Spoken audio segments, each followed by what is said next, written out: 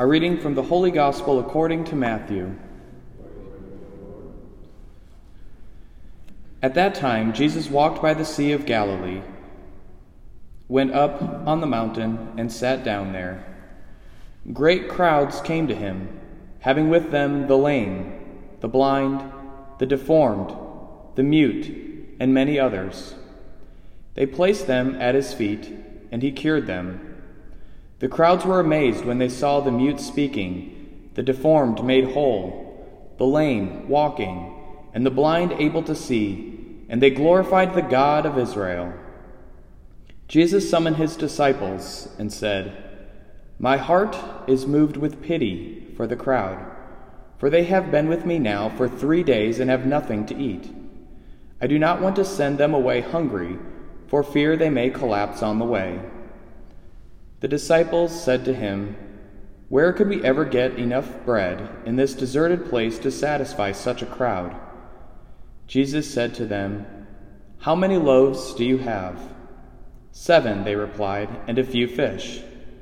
He ordered the crowd to sit down on the ground. Then he took the 7 loaves and the fish, gave thanks, broke the loaves, and gave them to the disciples, who in turn gave them to the crowds. They all ate and were satisfied. They picked up the fragments left over, 7 baskets full. The Gospel of the Lord.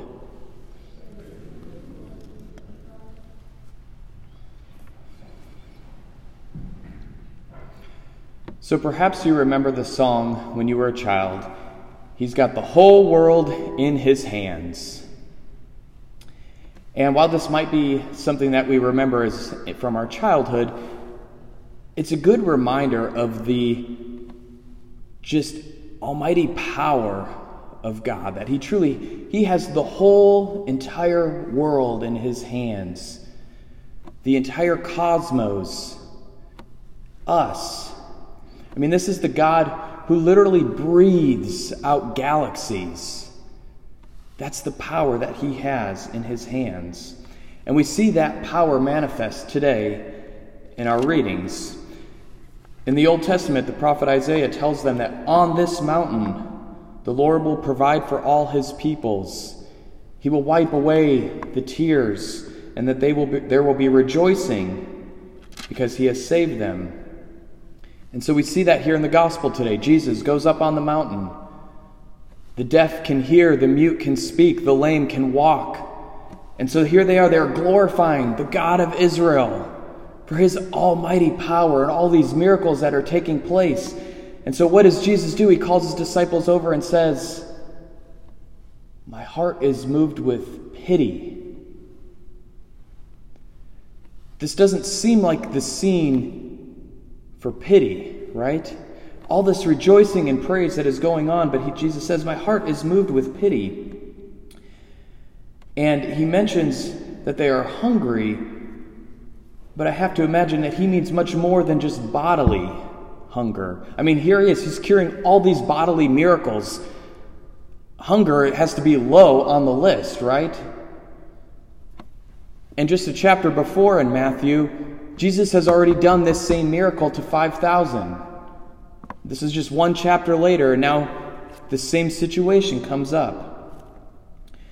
So Jesus is moved with pity. Why? Because there is something greater that he desires for everybody.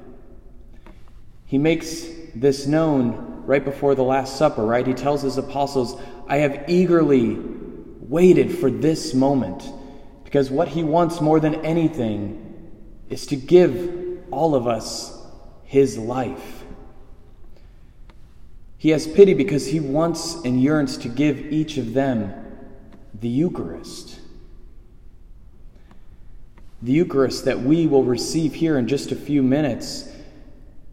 The Eucharist that, while Jesus is God and he has the whole world in his hands, we are soon to have that God, his body, his blood, his soul, his divinity, all of God is going to be in our hands, inside of our mouths, inside of us, to become one with us. This is what Christ desires for everybody more than anything else.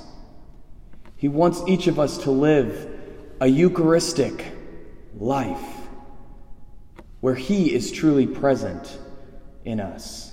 And through that, we can be like the disciples and go out and change the world and invite others to join in this banquet. Each one of us is privileged to be here, to receive God Himself in the Eucharist, to be able to go out and lead a Eucharistic life.